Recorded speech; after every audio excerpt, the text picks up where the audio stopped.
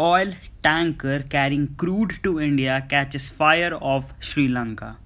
Colombo.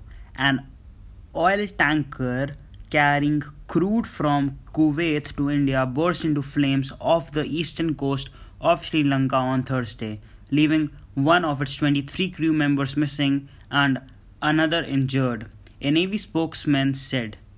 The Panama-registered tanker New Diamond was carrying 270,000 metric tons of crude oil from Kuwait to India when its engine room caught fire off the coast of Sangam Akanda in the eastern district of Ampara.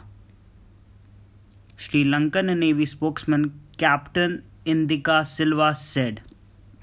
One Filipino crew member remains missing while another Filipino national who was injured was rescued, authorities said.